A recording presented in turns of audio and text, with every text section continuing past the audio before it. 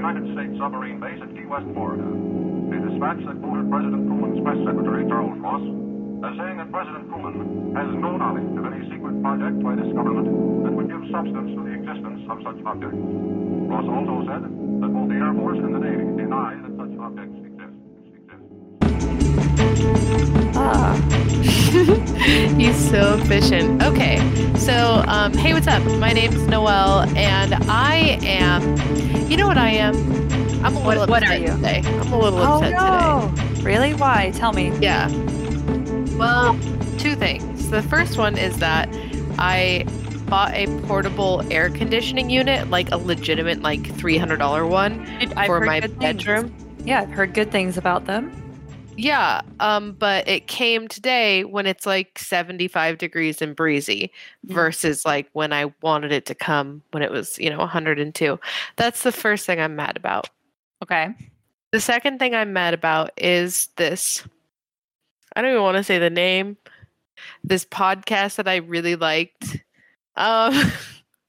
They broke up, and it's very someone whose name rhymes with fish. It's very their fault, and they're being horrifically cruel.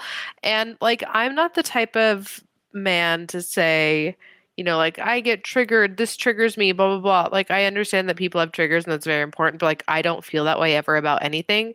Like, you can talk about the most horrific things that have ever happened to me and in my life, and it doesn't bother me. But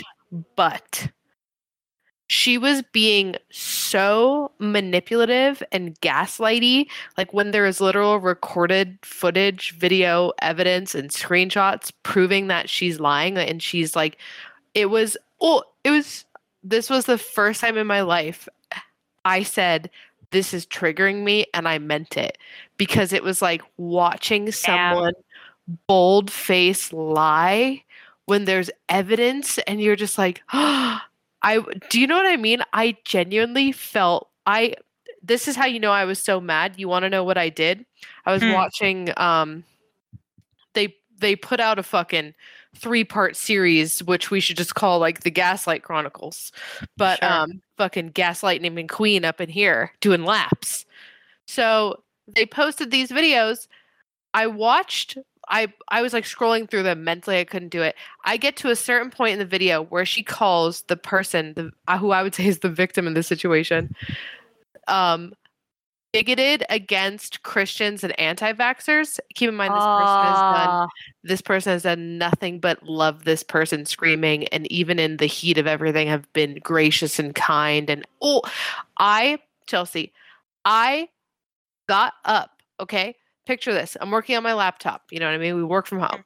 I've got my phone propped up, and I've got my AirPods in, okay? Watching that and working. That part happens. Baby, I put my shoes on. I throw my feet in my slip-on Vans. I go out the door. I do a lap. I do a lap around the block. It was so. You were so upset that you exercised on purpose. Yeah. Yep. I did a run around the fucking block because I didn't know what to do with my anger, because I didn't want to talk about it online. I didn't want to start discourse on Twitter or TikTok. I didn't want to, because it's so bad. I got up, baby, and I ran.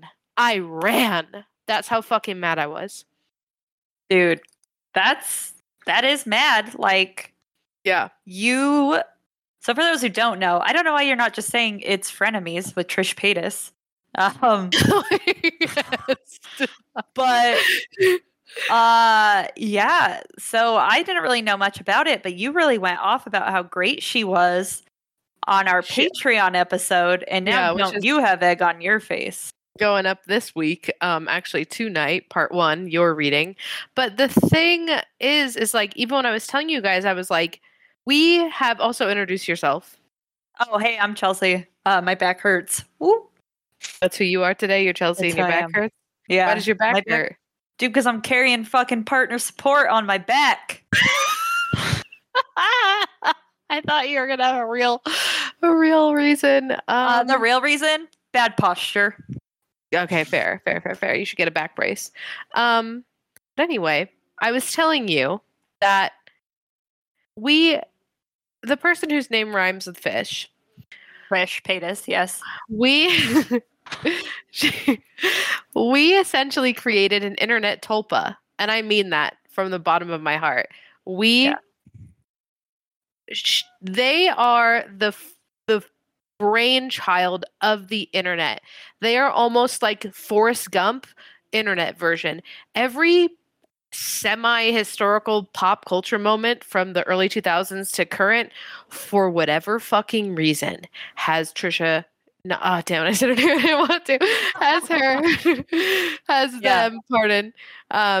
In it some way somehow, and if you don't believe me, look it up.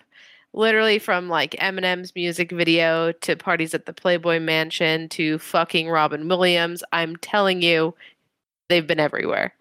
Right.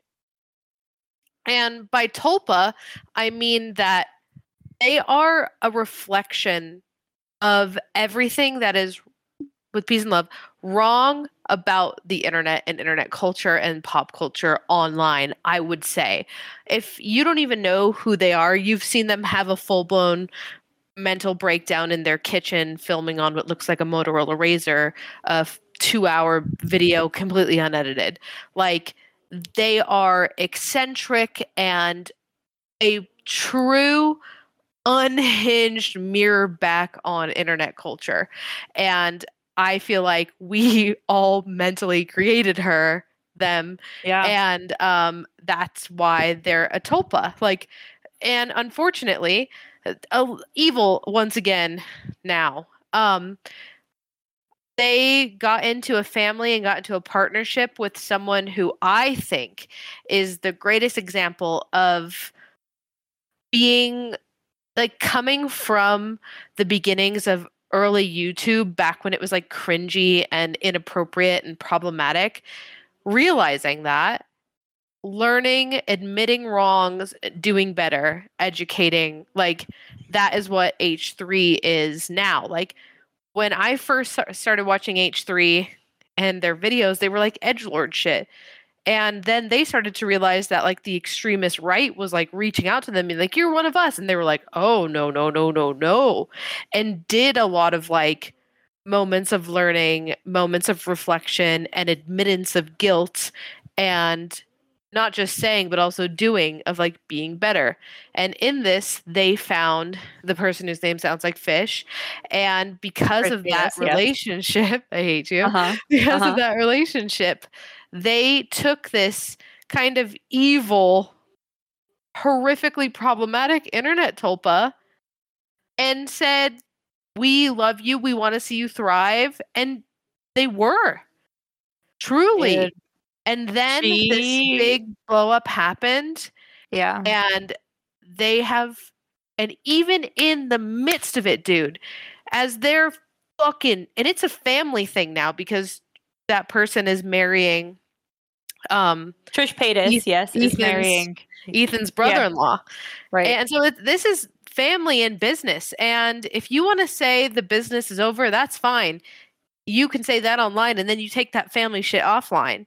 These people have saved her life and they have made one of the most hated people online one of the most lovable and truly powerful, but together. And I fucking mean that. And when that person posted a video dragging H3, everyone, all of them, I was like, no way, no way. And then Ethan responded with truly the most like sincere, apathetic, apologetic, even though he didn't have to be, even though this person had just like ripped him to shreds, his wife to shreds, his crew to shreds for ridiculous ass bullshit, right? Still being a fucking gentleman. And then their response to that gentlemanly kind video, like Ethan was like, you know, despite everything, Trish is still one of the funniest people, you know, like love her, like learn so much from her, blah, blah, blah. You know, don't be sad that it's gone, be happy because it happened or whatever, you know, like literally being one of the kindest people on earth. They make this 3-part series video today and just, it's, I was like, you are truly irredeemable trash. Like there were so many moments where they could have just let word vomit and shit come out of their mouth and then taken the L of the slightest bit of accountability, and it had been fine. And then they literally physically, mentally could not refuse to, and put on one of the most insane spectacles of textbook definition manipulation and gaslighting I have ever fucking seen. And it has enraged me with the flame of a million suns. And I truly fucking mean that. Like, I muted that person's name and the podcast name, like, on everything. I don't want to fucking see it. Like, log off, baby. Log off, you know? That's, first off, it's so surprising because, just for those of you who don't know, Noelle went off about Trish Paytas. Remember, we're talking about Trish Paytas and her Frenemies podcast, saying like how reformed she is. Mm-hmm. And look what happened. I'm still trying to chew on that because it's tough. You know what I mean? Yeah. And this is like when Trish has been a little back and forth, the kindest way to put it, or her entire quote unquote career. Yeah, but like, this is the first time they've been sober and admitting wrongs that they've done in the past, because a true narcissist can't even really do that. You know what I mean? But I mean, technically, if you read between the lines, they can, if they think it's like will cause other people to think that they're sincere because it's mirroring of human emotion, blah, blah, blah, blah, blah, right? But I wasn't getting that vibe from them. I was like, they are really, truly trying to be better. And there's also some shit here I'm purposefully leaving out because it's just gonna, like, it's, the discourse is horrendous because, you know, in trying to defend herself and make Ethan look bad, they posted some text message screenshots on Twitter where they describes themselves as, like, in regards to money, as being Jewy. And it always comes down to the Jews, man. Yeah. And fucking Ethan is Jewish, and his wife is a Jewish Israeli, and her brother's a Jewish Israeli, who is, you know, Trisha's soon to be husband. And every time Trish says like inappropriate kind of derogatory terms about Jewish people, you know, Ethan is always trying to correct her. And so like everyone thought she was doing better, but then you see this and it's like, oh no, you're still literally that. And I guess that's the part that hurts, is like, yeah, this, she's actually like, she's either a piece of shit or she needs to be fucking institutionalized.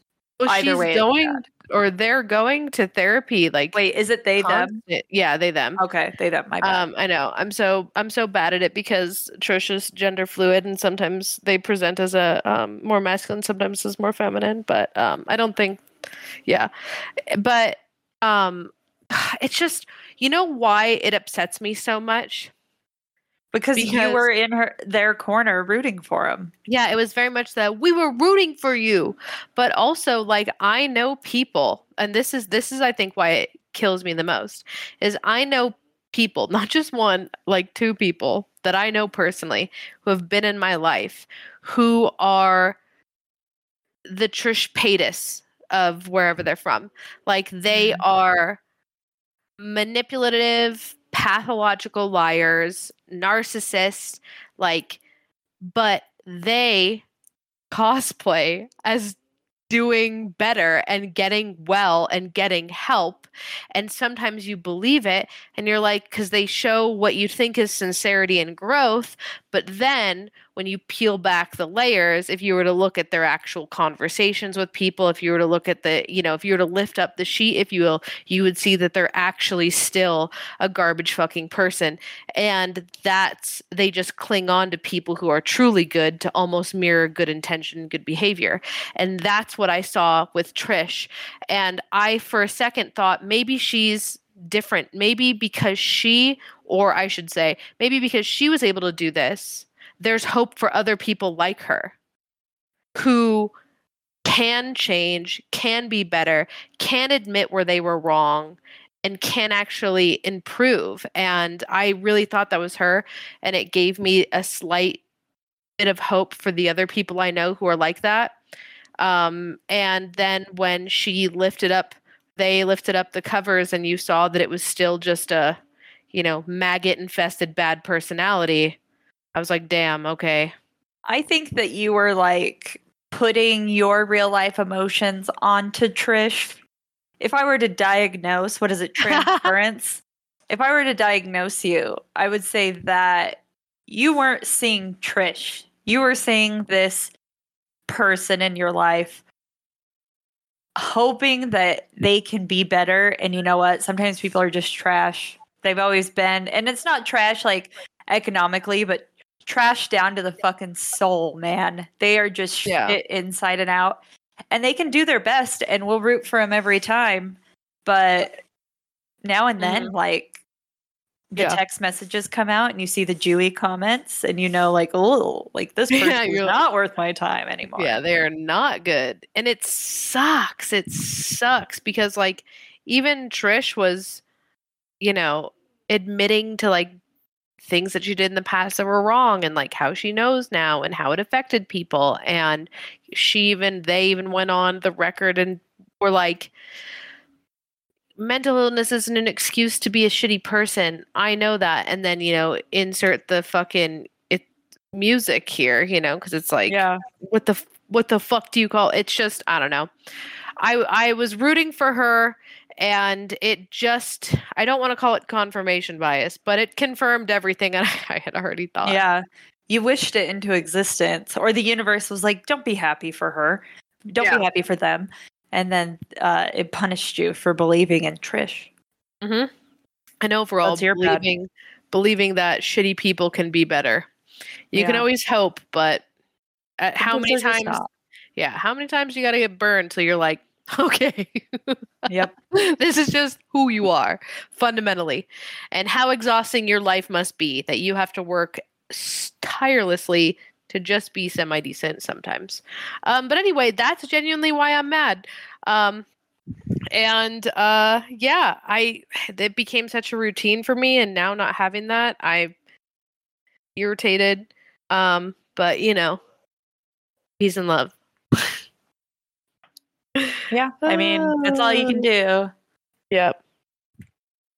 And if anyone likes Frenemies podcast, just don't watch any of it, dude. Don't, like, not the podcast, like the breakdown that Trish is having. I promise you, it's just like, it will literally make you sick. It's truly some of the most horrific gaslighting I've ever seen in my life. It's incredible. But yeah. Anyway, so Chelsea's going to be carrying this episode because mentally and emotionally, I am fucking dead today. Hey, you carried last week's episode. Waxes and wanes, man. I know you said your back hurts, but get ready for this hard carry. My knees hurt too. I wonder if a storm's coming in. Probably. After things break, you start sensing if a storm comes in or not. Wait till your 30s, bish. I know it. You literally, like, for me, it's my hands, my knuckles will start to swell. Love that for me. Oh, also, we derailed on Trish. We submitted bios for special guest announcements, and mine is a mishmash of like listener recommendations, and yours is a bot generated one. It's bot generated with some things slightly edited. Okay, let me hear yours. Okay. Chelsea Bloomfield is a diligent and impulsive person who experienced a life without troubles until the great storm of 2012. It was here that she and her beloved sidekick Puffin braved the outlandish world and sought vengeance for this cruel existence's actions in the past. With her corgi by her side, she began to professionally review comic books and pro wrestling for Bleeding Cool and co-host a top 10 in its class podcast, Chelsea and Noelle Go to Hell. Were you going to say Netflix? Yeah, I almost did. If not hosting Utah's longest running graphic novel book club, Chelsea spends her free time complaining that her knees hurt and eating cheese sticks. That's it. That's what it is. That was it. It can only be 100 words, bish. Yeah, well, I didn't realize you were just going to end it on a high note like that. Eating cheese sticks? I wanted to do it and yelling Avengers Assemble, but I thought that was trying too hard. That But was trying too hard. That's too cringe. I'm so glad you didn't. That Chelsea spends her free time complaining that her knees hurt Timely. and eating cheese sticks. I don't want the vegans to hate me.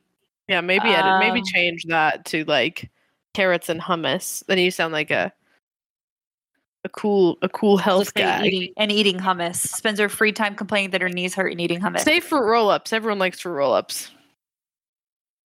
Fruit by the fucking foot, man. Whatever, same diff. They're both vegan. Yeah. I gotta make sure it's spelled the right way because that's one of those you don't want to get Mandela effects, where we think we know. It's true. Oh, it's just you don't want to get gatekeeped by the fruit by the foot community. Yeah. But I'm still not sold on it. I mean, it feels like it needs to hit the editing floor. Yeah. Well, there was another one that was fully generated that I got from a different site. Let me hear that. Really one. liked see it. If that's better. With Chelsea, there's more that meets the eye. Not surprising for somebody with her disturbing past. She was born and grew up in a decent family in a developing capital where she lived in peace until she was 16 years old. But at that point, what is with this took a turn for the worse. What is with this? The big storm and now a tragic moment. So the backstory generator I did an unfortunate description instead of a fortunate description. That's fair. Okay. She accidentally maimed somebody during the Great Drought and was initiated into a gang. This feels like current day, honestly. But with her capability and persistence, she managed to keep ahead of the curve and battle the elements. This has turned into the woman she is today. Having finally found some peace of mind, she now works on buying a house. By doing so, she hopes to find vengeance for the actions in the past and finally find some joy and comfort in the life she's never had. I mean, it had good parts. It's better than the other one. Maybe you should just do like a Mad Lib. Maybe do a Mad Lib. Do like a Mad Lib, but enter in actual like facts about you that you origin generator. Yeah, let's do one real quick and see if I can find one. Yeah, like because I feel like I like the chaos of the generated one, but I need some actual facts about you. Right. So Mad Lib origin generator. Here, I'll read you mine because it's already submitted. Read it. The final girl, future cult leader, and fairy pog mother. Noelle can be heard on the weekly podcast Chelsea and Noelle Go to Hell, a place for deviants, nerds, and the occasional conspiracy theorist. Overall, a bad gamer, mediocre cosplayer, and late-night film reviewer. That's it. I like it. Yours is way better. Let me see if I can find like a... Here's I like being honest. Yeah. It's a superhero one. Okay, how you got your superpowers? Sometimes, and I hate to say this, because I know you wanted to say Avengers Assemble. Sometimes referencing superheroes in a bio or a descriptor about you is too Steve Core for me. You're not wrong. I definitely kind of cringed when I did it. Okay. Just wanted to make sure you knew. It's just like, yeah, I understand you have an impressive collection of Funko Pops surrounding your office desk. You're very cool. I don't have any Funko Pops surrounding my office desk. First of all, how dare you? Well, it sure sounds like it. It does sound like it, and that's what I was worried about. What if it's like... You do kind of you get so close to Steve Core sometimes. I know. I'm not even afraid of it. Like Steve Core, okay, let's dial down a little bit. You know how there's that dad who wears the Nike Monarchs and then he goes to the store and he's like, must be free.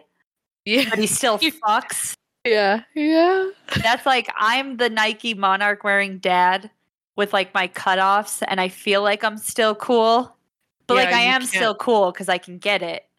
But I in mean- terms of having a clue, not good.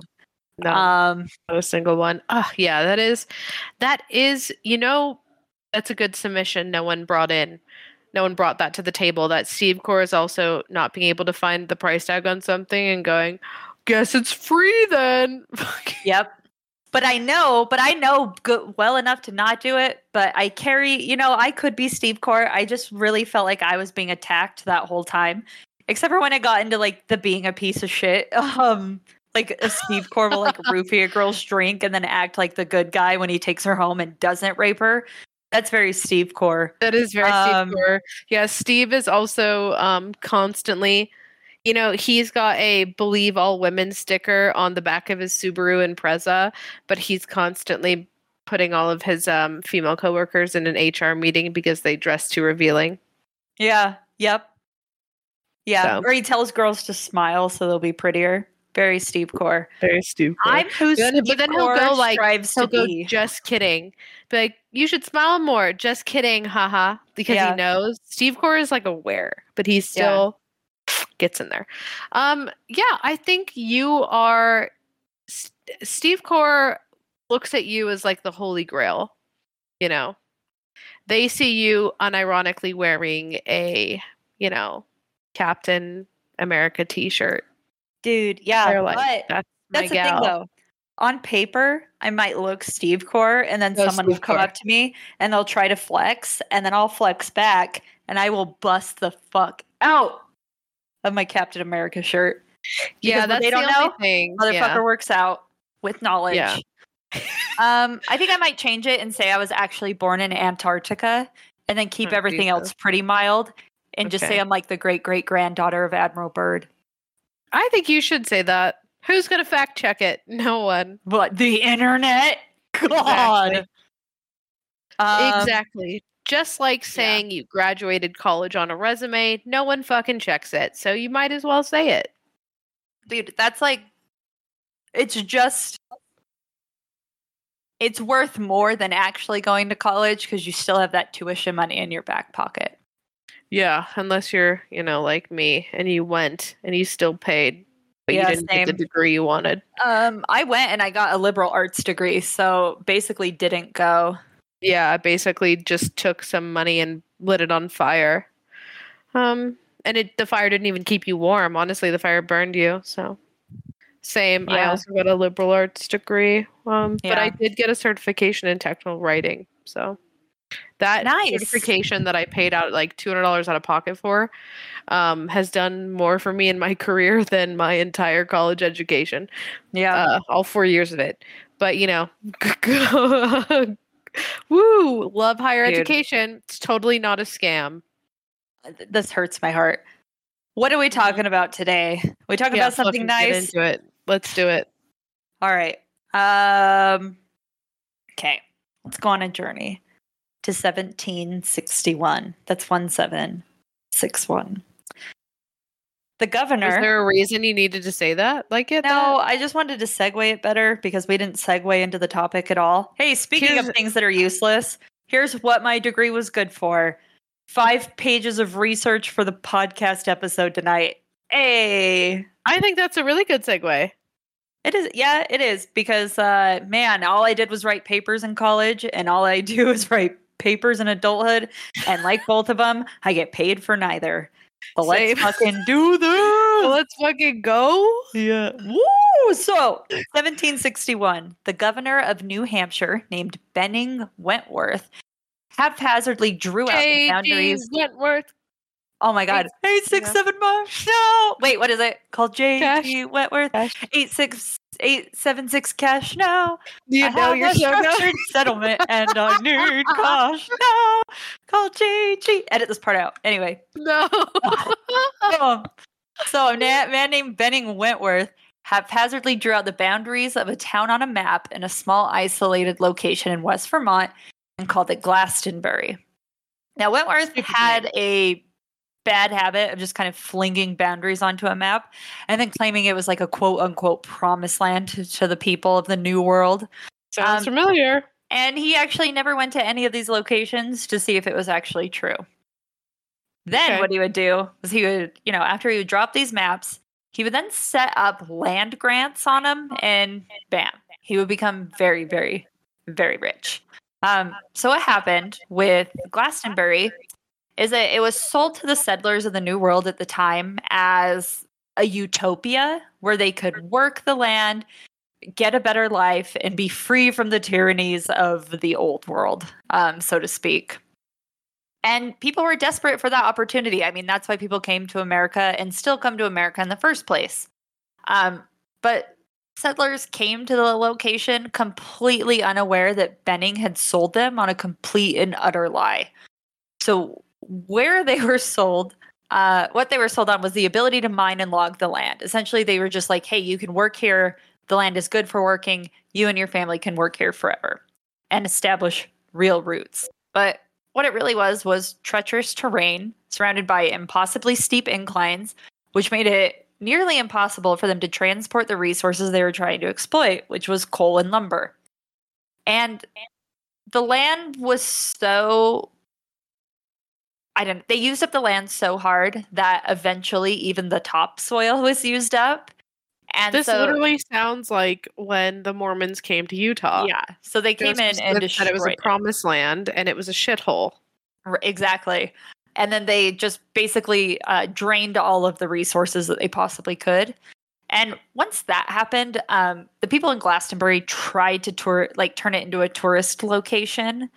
But as we know now, where there comes excessive logging, there also comes the obvious downside, which is flooding. So in fact, a flood in the late 1800s was so devastating to Glastonbury that it essentially closed down the town for good. And just before this flood occurred, the town was also plagued with strange sightings and occurrences that began to seriously affect the population that lived there. Good. Strange sightings. Love when that happens. Yep. So according to Medium.com, quote, in 1892, a 38-year-old jobber from Eagle Square Sawmill, John Crowley, a jobber, he just does his job. He's a jobber. I'm a jobber, you're a jobber. I would love to be a jobber. I'm so excited about that. I just want a jobber with a living wage. Good luck, baby. That's right. That's not a jobber. That doesn't exist. That's a true mythical creature scene. It's true, yeah. The jobber existing is more likely than what we're going to get to at the end of this episode. I fucking believe that. So, this 38-year-old guy from the sawmill, John Crowley, was bludgeoned with a rock by a fellow mill worker named Henry McDowell. Oh, and do be like that. It do. And, I could bludgeon a few people throughout my day, but I work remote, so we're solving problems. Yeah. And no one is certain what led to the murder, but local historians agree that both men had been drinking heavily and arguing the previous night. But it wasn't until after Crowley was dead that the guy who killed him, McDowell, hopped on a train in an attempt to flee to Canada. Also, the fact that his name was Crowley, sus. I mean, Crowley was murdered. Yeah, that's still a sus name. Being murdered? It would be more sus if he was the one who killed. Something happened, and it's sus. Something happened. Very sus.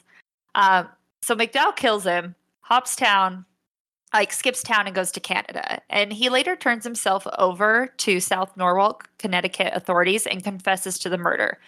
And McDowell was declared insane after complaining that, quote, voices in his head caused him to commit the murder. And so the judge ordered him to serve out his sentence in the Vermont State Asylum. Have you ever thought when people say voices in their head, I guess here's what I'm trying to ask. Do you have an inner monologue sometimes? 100%. So isn't that just the voice in your head? Yeah. So he thought about it and then did it and then tried to blame it on the voices in his head? Yeah, isn't that kind of like a failsafe? Because you could hook me up to a lie detector and I would be like, the voices in my head told me to do it. But the voices in my head are really just my inner monologue. So, yeah. Unrelated, I did read a thing on Reddit where a girl said that one of her friends was having voices in her head thing, and it took a lot of money until her psychiatrist was finally like, are you just talking about hearing yourself think? And the girl straight up wasn't aware that we all have an internal monologue. And she caused herself to stress out so fucking bad about her internal monologue that she thought she was crazy. She thought she was just a body with no internal thoughts. Oh my God. That is actually incredible. Also, I hope everyone listening right now knows that it's very normal to have an internal monologue. 100% normal. 100%. If you don't, maybe that's when you should be worried and see a therapist. I don't often, but I'd like to zone out. I'm real good at it. According to TikTok, that I'm now an expert at, that means I have dissociative identity disorder. I don't think I do, but TikTok says yes, because apparently if you zone out even once, you've got the worst of the worst. Then as far as I'm concerned, I'm like fucking a floating vessel just drifting around the world. Yeah. I zone out so hard, it's almost a profession of mine. It's almost a jobber. I'm the jobber of zoning out. Like sometimes I'll go to blink after a good zone out and like my eyelids get stuck. Like, yeah. I don't know if I've ever asked you this before. Have you ever looked in a mirror too long and then got freaked out? Yeah, or have you ever looked at something so long that like your vision goes out? Like you just hard stare and your eyes are like, your brain's like, time to turn off, and everything goes black, but your eyes are open. Yep, 1,000% that. 1,000% that. Yeah, sometimes I'll look at I'll look in a mirror and I'll see my reflection and I'll start really thinking about what I'm looking at, and then I go, wow, what's that? Is that me? Who's that? Right? And then I have to like reset. Or sometimes I look at words and I'm like, that's not a word, but the word will be welcome. And my brain's like, you've never seen that before in your life. And I'm all freaked out. Like, what the fuck? I know it's a word. When you say a word or something, well, I actually did this recently. There was a word I was tripping out on. Crayon. Crayon? My crayon. Well, you're saying it wrong, so it sucks for you. But yeah, crayon. I said crayon, and I was like, is that real? Oh, God. It was a whole moment. That's just the drugs. Yeah, probably. Crayon.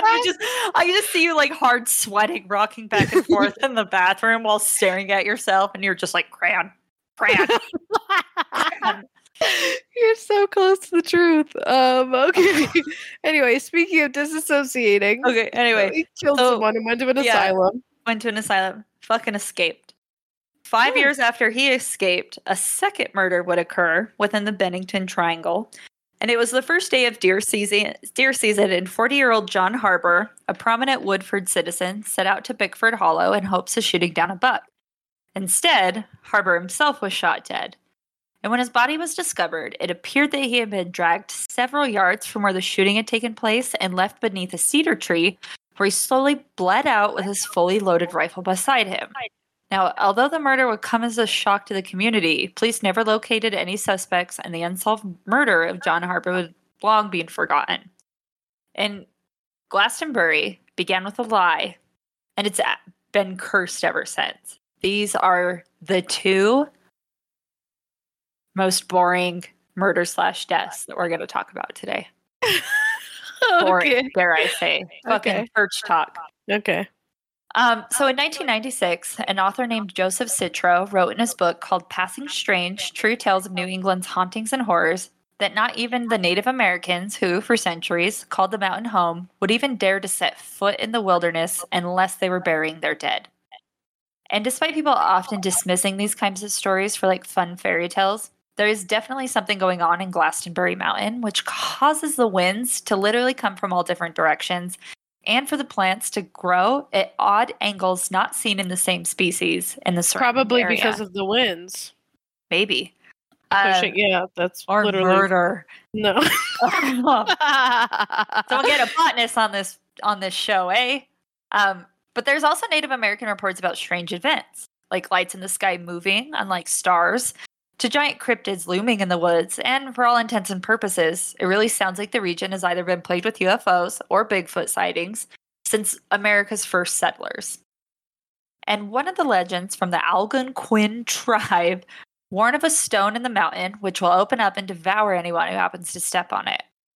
They also speak of the terrible people, the stone, the people, the whole stone, the ominous stone. I can't think of a way to make that sound funny. You tried. Anyway, yeah, I did. I tried barely. So they also speak of a terrible people who would roll themselves in the sand until their bodies also became hard like stone. They would then lure people into the hollow of the woods before stoning them to death for no reason other than the thrill of the kill. And according to Obscure Vermont, sometime in the early 19th century, a stagecoach full of passengers were making their way over the mountains near Glastonbury, near present-day Route 9 in Woodford. It was well past dark and a violent rainstorm was washing out the road. The rain was coming down so hard it soon forced the driver to slow down to a crawl as the thunder cracked in the night sky. Things became so bad that the driver eventually came to a complete stop in the dark and wet mountain wilderness. As he hopped down from his perch with the lantern to get a good idea of the situation, he noticed something peculiar illuminated by lantern light. There were unfamiliar footprints in the mud just ahead of him. And the rain hadn't washed them away just yet, so they had to be fresh tracks, the driver reckoned. His observations revealed that the tracks were widely spaced, suggesting that whatever had made them was tremendous in size. Tremendous. He noticed the horses were beginning to get spooked, but he just couldn't stop thinking about those tracks. What made them? And he soon hollered back to the passengers and asked for their opinions. At this point, the horses were going wild, which was spooking the driver. That meant that something was sulking nearby, and it just might be what made those tracks. As the passengers began to step out, something dealt a savage blow to the side of the carriage. Now all the passengers scrambled out of the carriage, completely terrified. The blows kept coming until the whole thing tumbled over on its side. The quivering passengers and the driver huddled together in the dark, the rain stinging their faces. Then the creature came into view. Though it was almost impossible to see, two large eyes could be made. Yeah, always. It's always dark. It's always dark. Night, you always can't see terrors. But two large eyes could be made out staring at them. And a vague detail described the brazen creature, roughly as 8 feet tall and hairy, before it shambled back into the woods. Question. Yeah. I don't know if this is just a me thing, but I feel like I've never looked at someone and been like, I know exactly how tall you are. I don't know if that's like an innate skill or maybe just something that I never picked up on or I'm comfortable with. But, whenever people talk like they give descriptions, they're always fairly specific about people's height or a creature's height. And I'm like, I don't fucking know. I don't know what that looks like. In photos, I can't tell. Like if somebody was like, Kim Kardashian's like 6'4", I'd be like, yeah. And if they're like, she's 5'1", I'd be like, yeah. Because I only ever see them in photos. Yeah. I think in real life, if it was bigger than you, then you would like definitely note it. Yeah, but like, I guess this is really what's popping out. I guess this is the trueness of it all, is that because I am of average, or what some haters might say is below average height. Yeah, because I'm average height. Everything is taller than me. And so I just have no concept of people's height. Yeah. So me as an actual average height female in this world. I would not say How tall are you? 5'7", 5'6". That's not average. That is 100% average. No. Average height of the American woman. Yeah, look it up. It's not average. I'm average. I'm 5'4". I think average woman. 5'4" is not average, you short ass bitch. Oh fuck. As of 2016, the average height for American women is 5'4". You feel stupid now. You feel so. I'm so embarrassed for you. Hey man, gotta be above average in something. Might as well be my height.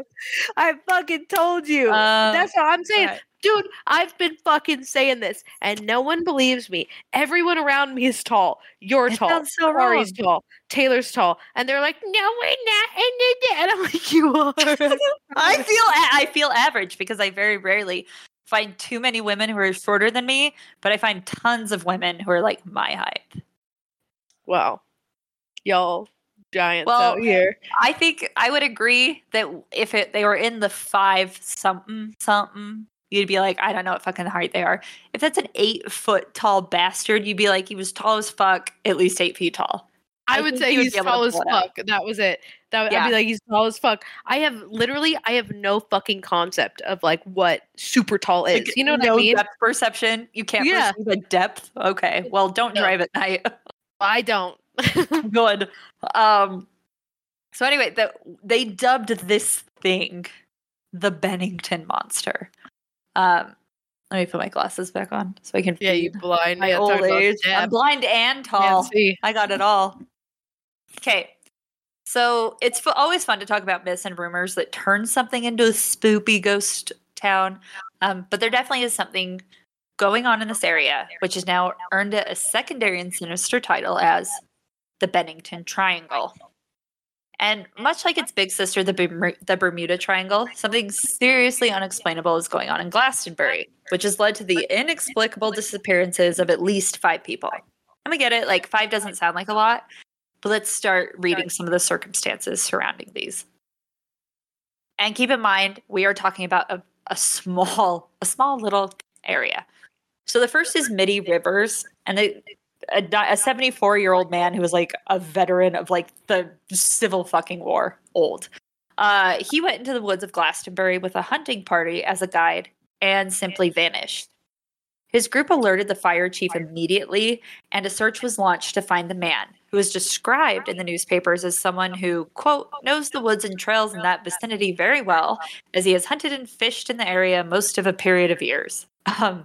And the group of hunters explained that Mitty was walking ahead of them as their guide as they all made their way back to camp, and at one point rounded a corner and simply vanished from their sight. So despite nearly the entire town descending on the area to look for Mitty, literally no evidence of him was found, and he was literally never seen again. How do we know he didn't just hate his family? He was 74 in like the early 1900s. Like, the fact that he owned a gun, he was probably the fucking king of his house. You think? I think. Did I say 1700s? I meant like late 1800s. Did I say that?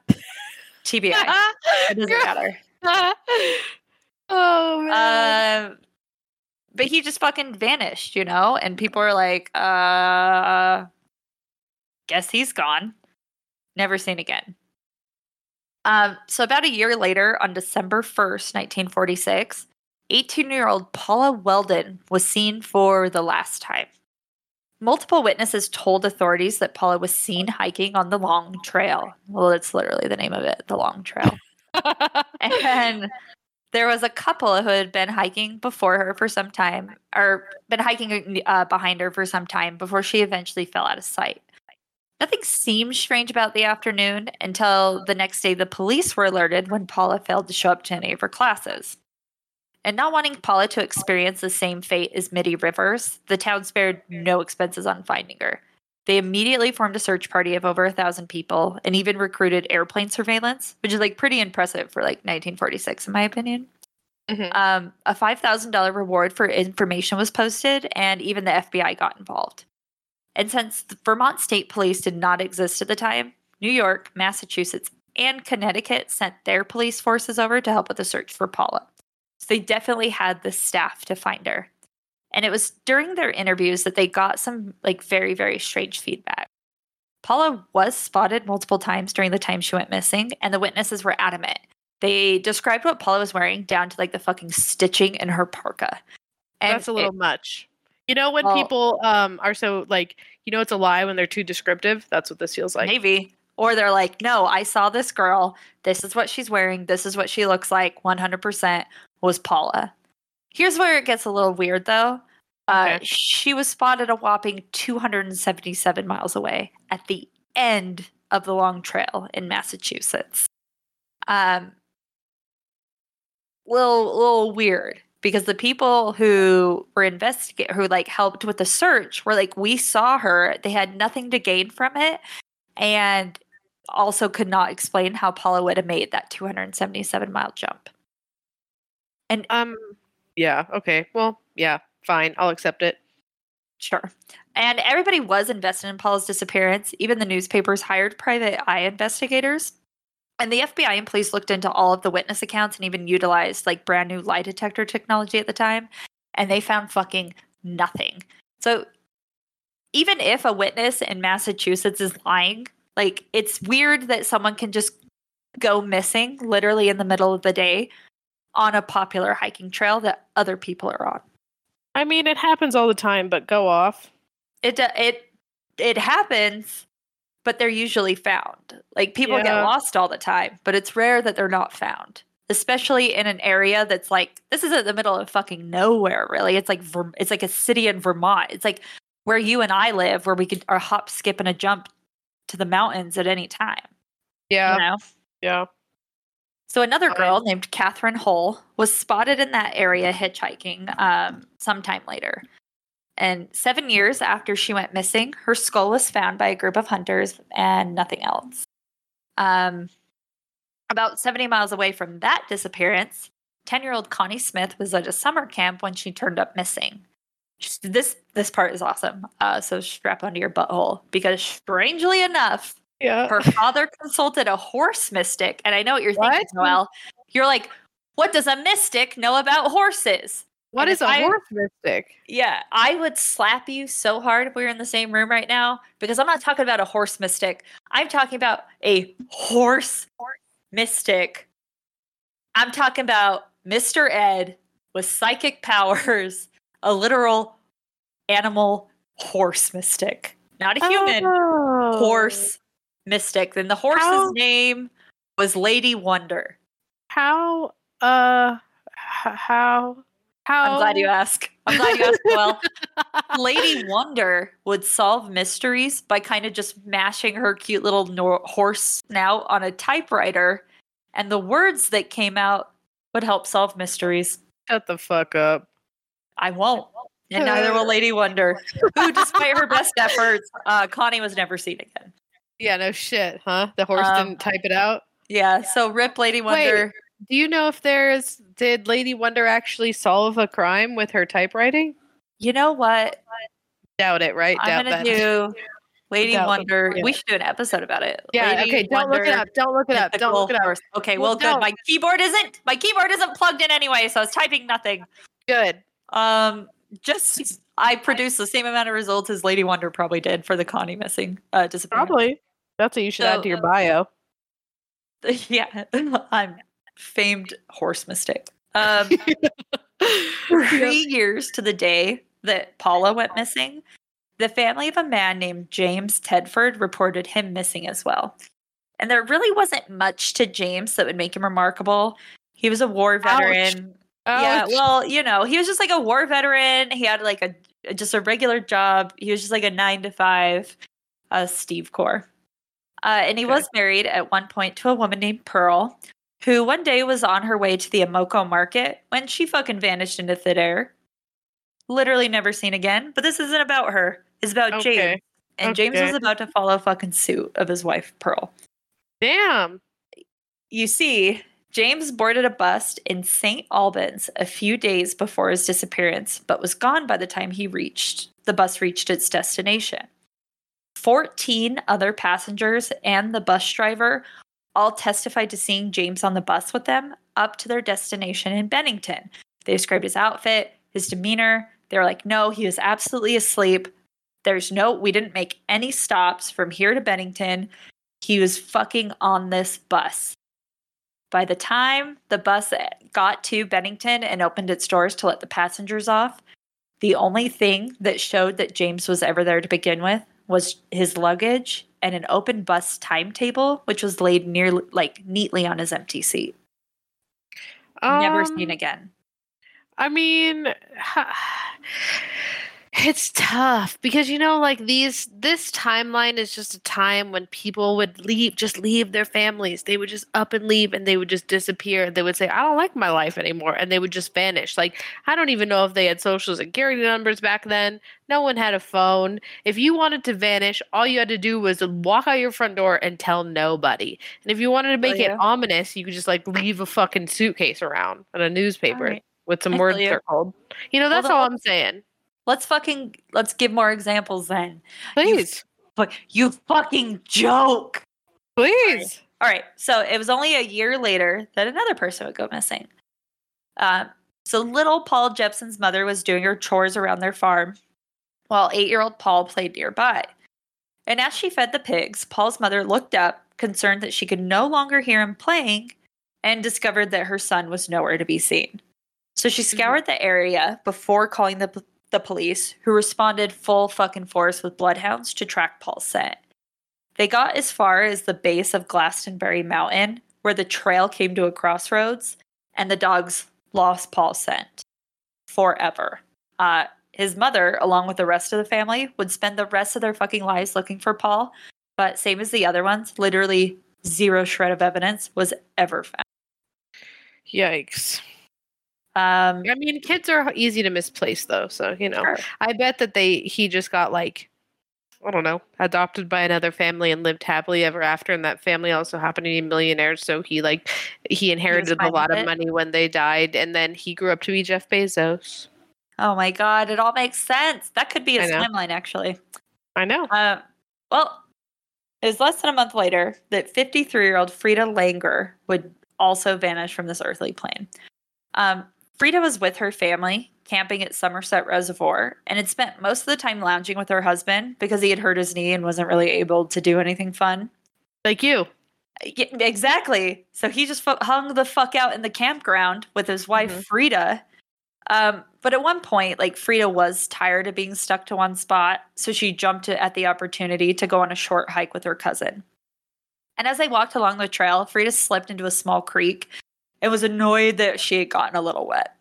Yeah. Since they were still, it was, still early enough, it was the middle of the day, and they were still within earshot of the campground, so Frida was like, I'm just going to run back and change my clothes. I'll catch up with you real quick after. So Frida's cousin waited just as her husband did. Except Frida never came back to the campground. Well, maybe it's because she left her husband there all alone, and that was not cool of her. And so maybe she deserved to get a little wet. Murdered her. Yep. Well, she disappeared within earshot of her cousin and her husband. What is strange with Frida is that she was found. But just like our Missing 411 episode, Frida was found completely naked in an area that had already been searched multiple times. And it wasn't an area like she was leaning against a tree in a super obscure place. She was found in a quarry that was flat and no water whatsoever. Why is it always a fucking rock quarry? For Dude, real? That's because where the aliens go. Oh, okay. But yeah, that checks out. That makes sense. She was in such advanced stages of decomposition that it was impossible to determine her. Oh, I don't know why I thought she was going to be alive. No, she was dead and rotted. Damn. Okay, R.I.P. So here's another story, again from obscure Vermont, about another disappearance. 37-year-old Carl Herrick went hunting in the woods of West Townshend, about 10 miles northeast of Glastonbury. I know Townshend, Vermont. Do you? Have you been there? Yeah, that's where my aunt lives. Oh, fun. Is she cool? She should go here. Do you hate her? Tell her to not go there. Well, if you hate her, tell her to go there. Yeah, she's not a good person. She's mean to my mom, so my mom's Amy is a fucking saint. Exactly. Exactly. If you're mean to my mom, you're going to catch the fucking smoke. You're going to catch the fucking smoke, baby. I'll fucking pop you with a tire iron in front of your fucking kids. I'll scar them for generations. I'll shrivel up the uterus of the hope you ever had of having a happy fucking family. Don't disrespect Amy, or I'll slit your fucking throat and I'll drink Not the in blood. This house. Exactly. Not in this house. Not Never. in this house.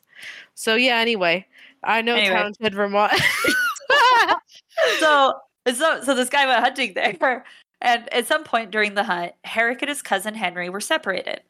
And Henry eventually made it back to camp, but Carl never showed up, obviously. And as dusk began to fall and Carl still hadn't arrived, Henry immediately contacted law enforcement just as the snow began to fall. And the search for Carl lasted for 3 days, where they didn't find a fucking trace of him. But towards dusk on the third day, Henry stumbled upon Carl's body. He was laying on the ground in the woods, motionless. Yeah. Do you ever, when people say stumble, do you think that they really meant trip? I do. Trip on a dead body. That's what I envisioned. My mom's best friend husband was a search and rescue dude. And he had these two big, like, Irish wolfhounds that would also help him on the search and rescues. And he had to go find, like, a little boy who's, like, a 6-year-old who, like, wandered out of the truck. It was, like, huge news in Utah, like, 2 decades ago. But the little boy was, like, so compacted in the snow that as he was walking, he literally tripped over him. It do be like that. Yeah, because the snow was soft and fluffy, and the little boy was cold and dead. Yeah.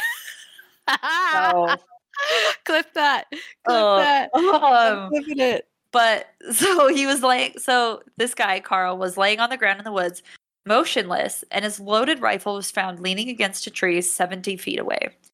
And Henry reported finding huge bear tracks around Carl's body, but the official postmortem was baffling because Carl Henrik was not killed and eaten by a bear. I would also say I found bear prints or whatever if I was around someone when a brutal murder happened. Sure. But if you let's look into the reason, like the cause of Carl's death. He was fucking squeezed to death. Oh, okay. That's like, how I feel. By this friendship, yeah, I'll smother you, ho. No, that's like when someone tries to hug me, I feel like I'm getting squeezed to death. You're like, you're pulling a Carl. Ugh. Dude, that's weird, right? Like, literally, that is a little weird. To death. Also, how do they know that, like, medically? Like, how is the doctor like, it looks like he died from being squeezed to death? He was crushed from the outside in. So thank you so much. I actually needed that. Thank you for clarifying. You're welcome. His body was intact, but his insides were, like, crunched like a beer can. Yeah. Okay.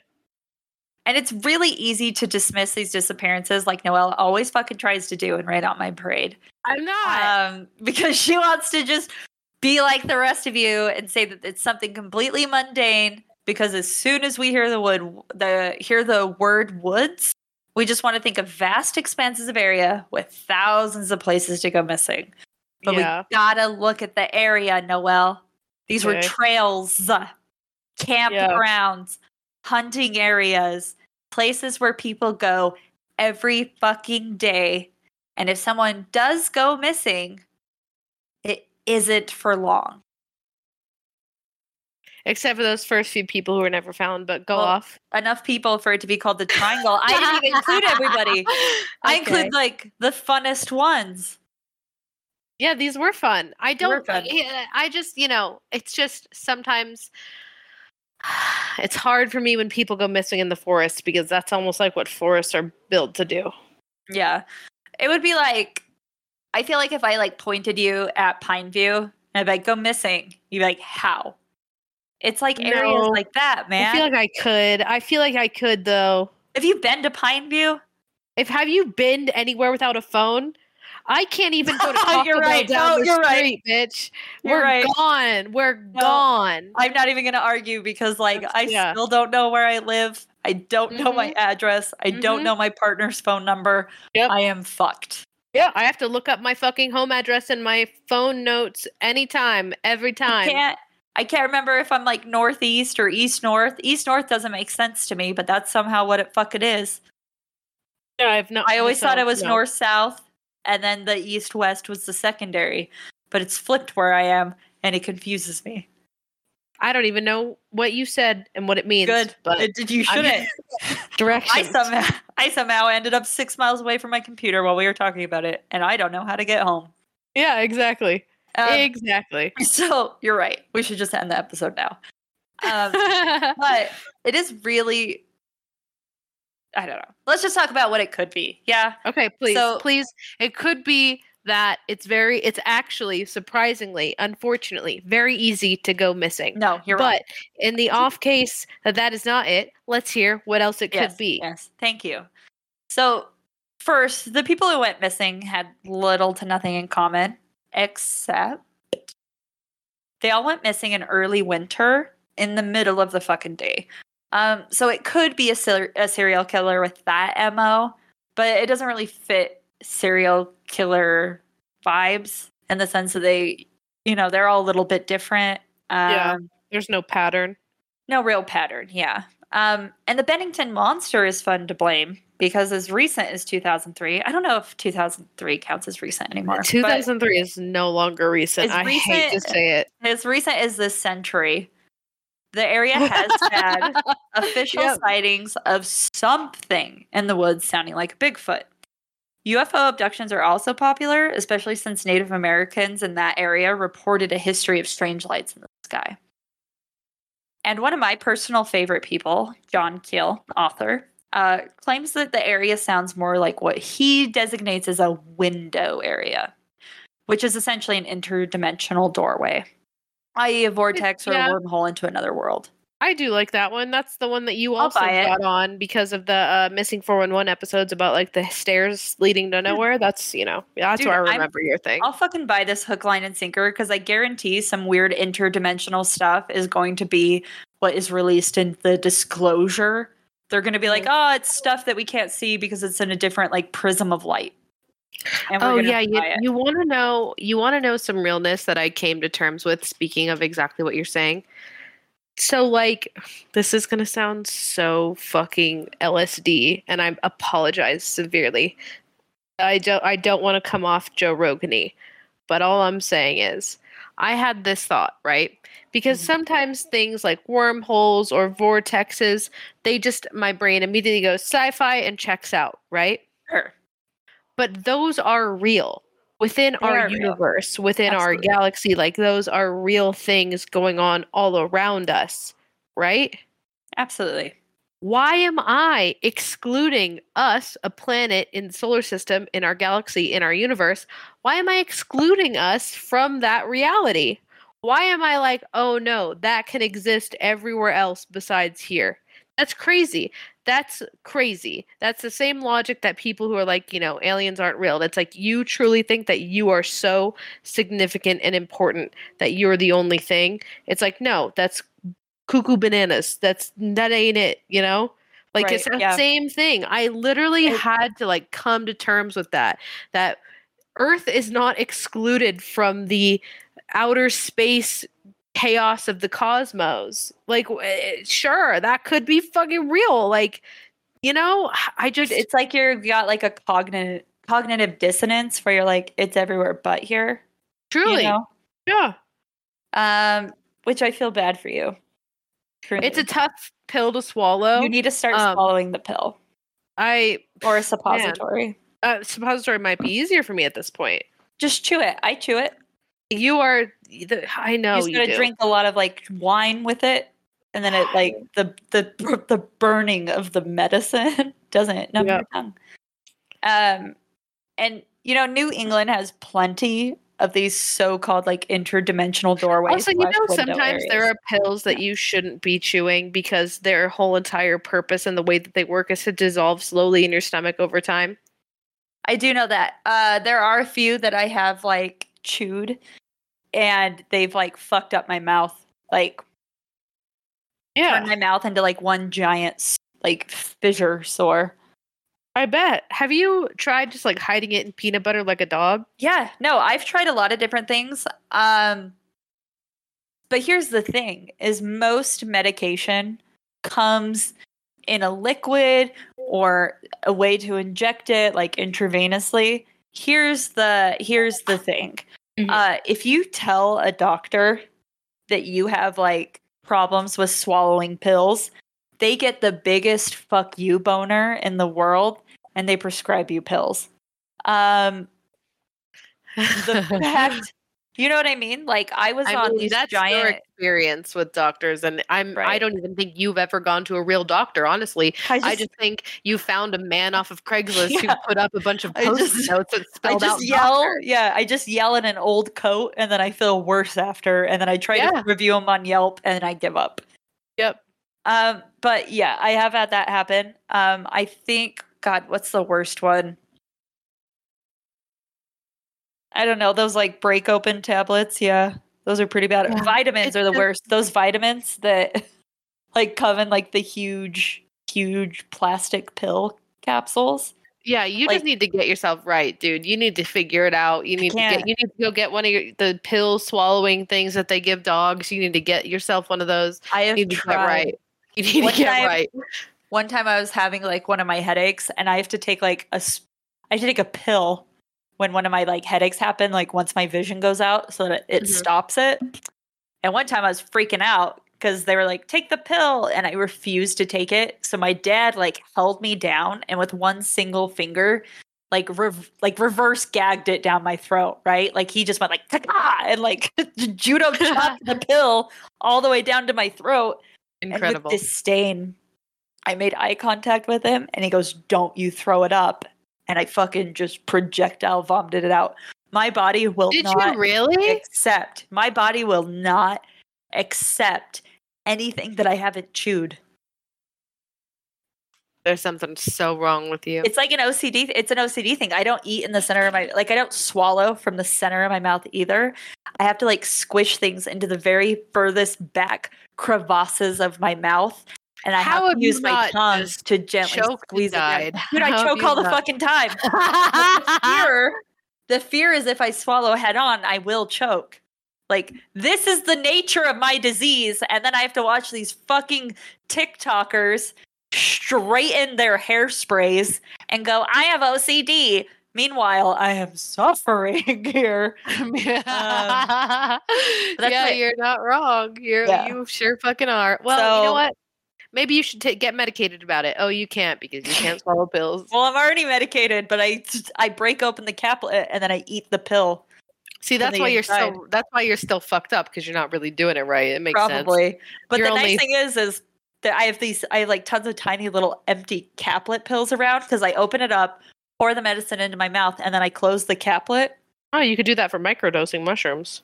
Oh, good. Well, the fun thing with that is sometimes like the pill will fall off of my desk and Puffin will get it, and it looks like he has an SNRI stuck to his lip. It's very cute. Maybe don't let the dog eat the empty pill capsules. No, right. It just, it's an empty piece of plastic. Okay. But it does cause a moment of terror. Yeah. He doesn't try to eat them. They just get stuck to his lip as he is sniffing. I don't think they smell good. Okay. He only eats rat poison. Okay. An event that I still have not financially recovered from. Okay. So, fucking New England has a lot of these window areas, and there's something called the Bridgewater Triangle in Massachusetts. I know about it. Her. Yep, and the summit of Mount Washington. Hell, Noelle, it could even be fairies. I'm being serious though, because I know you are. There are stone cairns everywhere in the Glastonbury Mountains, and they look like fairy circles. And you're like, yeah, any fucking idiot can do a fairy circle. The interesting thing with these ones, however, is the stone circles are built up under the trees. Wah, wah, wah. So the tree is literally on stacks and stacks and stacks of these perfectly cylindrical rocks, almost as if it's growing out of a well. I love that for them. Isn't it neat? I do like that. I'm going with vortex wormhole because like I just am coming to terms with that. But the fairy one is cute too. It is cute. I like that one the most, but I think it's probably a wormhole. I refuse to believe in anything that isn't a wormhole. Yeah, I mean, if I like I said, very easy to get lost. Try it, watch it happen in real time, but also a vortex, maybe, possibly. Yeah. And let's just consider this. People always want to talk about haunted areas, and then you go there, and it's like a population boom zone. You know what I mean? Like people are like, "Oh, the Ben Lomond Hotel is like fucking haunted," and then you go there, and there's like a Starbucks across the street, and you go into the Ben Lomond, and they have like a McCool's inside the lobby, and you're like, "Oh, man has been here." Yep. What is this haunted by? But here's the thing with Glastonbury. They do have a population of people who are willing to put up with the strangeness. Their population is a whopping 8. See, that's how I believe. That's how I believe. Literally, Ripley's Believe It or Not. And we believe. Smallest fucking town. Yep. 8. Wow. Just go to 10. Well, everyone else got the fuck out. Yeah. Yeah, what are those 8 up to? Nothing fucking good. Nothing No. good. It's like Honey Boo Boo's mom and all of the people she's lived with now. Yeah, it's true. That's valid. Good for them. They're the monsters eating people. Yeah. And I love that. thank you. I have some sources. One was the Archives Library of WCSU. The Obscure Vermont, the Passamaquoddypeople.com, and Listverse, believe it or not. List first. Shout out list first. Shout out. Yeah, they had good information that led me to other information, so I thought I'd give them a showsy shows. I love And that. that, Noelle, is the Bennington Triangle. We learned so much today. Yeah, thank you. The Bennington Triangle of people who may or may not have just never wanted to be seen again. Or are still walking the trail to this day, unaware that time has passed at all. Ooh, that's fun. They're just going to pop out in 50 years and still look the exact same. That'd be so fucking cool. That would be cool. Okay. Well, thank you so much for carrying this episode. I appreciate it. I've developed more emotional baggage, both for the fact that vortexes are real and you can't swallow pills. But I would like to say, you know, I don't mean to rain on your parade, but I had to just cash in this mad fat dub I got for absolutely bodying you in the charity sticker war. Dude, I just want to know who bought 20 stickers back to back. I want to fucking know. I honestly think it was... No, it wasn't my mom. She wouldn't. Wait, before you tell me who you think it was, do you want to know who Oliver said it was? Who? He said, I bet it was fucking Kari. And I said, how do you know you've never met Kari? And he goes, because all you fucking tell me about her is that she's a supportive ass bitch who would do something like support her friend's fucking sticker war. And I was like, damn it, it was probably Kari. Here's the thing. Kari's too forgetful. It was not Kari. I know that for sure. I think it was maybe your mom. No, it's not my mom or Kari. I definitely know that for sure. I think it was... I honestly even thought it was 2 separate people. But I genuinely have no clue. I planned on asking Kelly for that information. I don't know if she's allowed to. I don't know if there's like a doctor-patient confidentiality, Dude. but fucking fuck. Who? Well, not only did one or potentially 2 people brought me back in the game, and then the moment I said there's the finish line, we're so close, it was less than 5 minutes they were sold out. Dude. To the point where I had to go back and delete the post. I was so fucking close. The sustainability. My precious father, did I tell you, he just gave my sister $3 and he's like, that's for Chelsea's sticker. And I'm like, that's not how the internet works. He tried. He did. Did he? Because he orders knives off the internet all the time. I mean, yeah. So close. It's hard to be bitter, but I am. I know. But it's hard to be bitter. The money went to Trevor Project. Yeah, during Pride Month, you can't beat it. I think now more than ever, it's such a timely thing, especially for locals. All of these horrific stories are coming out about Skybar. So, yeah, the whole incident at Skybar where they physically assaulted and verbally assaulted some people during Pride, transphobic, homophobic, racist things. But between that and there are also same-sex couples who have chosen to go back to church to mend, family relations and, have a relationship with God. That sounds kind of counterintuitive, but if you grew up in Utah and you grew up Mormon and, even though you're in a married relationship with a man, you still want to, go to church, whatever. And the church was saying that wasn't a problem. Turns out now that COVID's apparently over, it is a problem for them. And these people are being excommunicated. So I think it's now more than ever, the perfect time to not only donate to the Trevor Project, which is literally saving lives of our LGBTQ plus youth every day. And, people who have gone through conversion therapy, people who are having their livelihoods threatened by being kicked out of their family, but also most importantly, it's a perfect time to say, I killed God. I will still say, I think that I'm willing to settle the Jared Leto, like Ben Affleck thing, but I will never stop fighting for dogs going to heaven. You can fight all you want. You gotta sure. take that up with the big man upstairs. That's his thing. But I am glad that people supported the sticker war. Like literally 100% of the money went in. Like Kelly was really gracious to donate the time she put into making those stickers. Normally, like when we commission art, we obviously would pay the artist. Kelly donated that fund. And then we worked together on paying the back end sticker costs, like to order them. So literally 100% of proceeds went in. And the Trevor Project, like there's nothing bad to say about the Trevor Project. My charity, Pause with a Cause, was just to train service animals for people who need them and can't afford them. But which, I don't know, animal charities are always a good thing. But I think right now it's important to focus on Trevor Project. And for locals in the area, maybe don't go to Sky Bar. It does not seem like it is a safe and accepting place. Do not.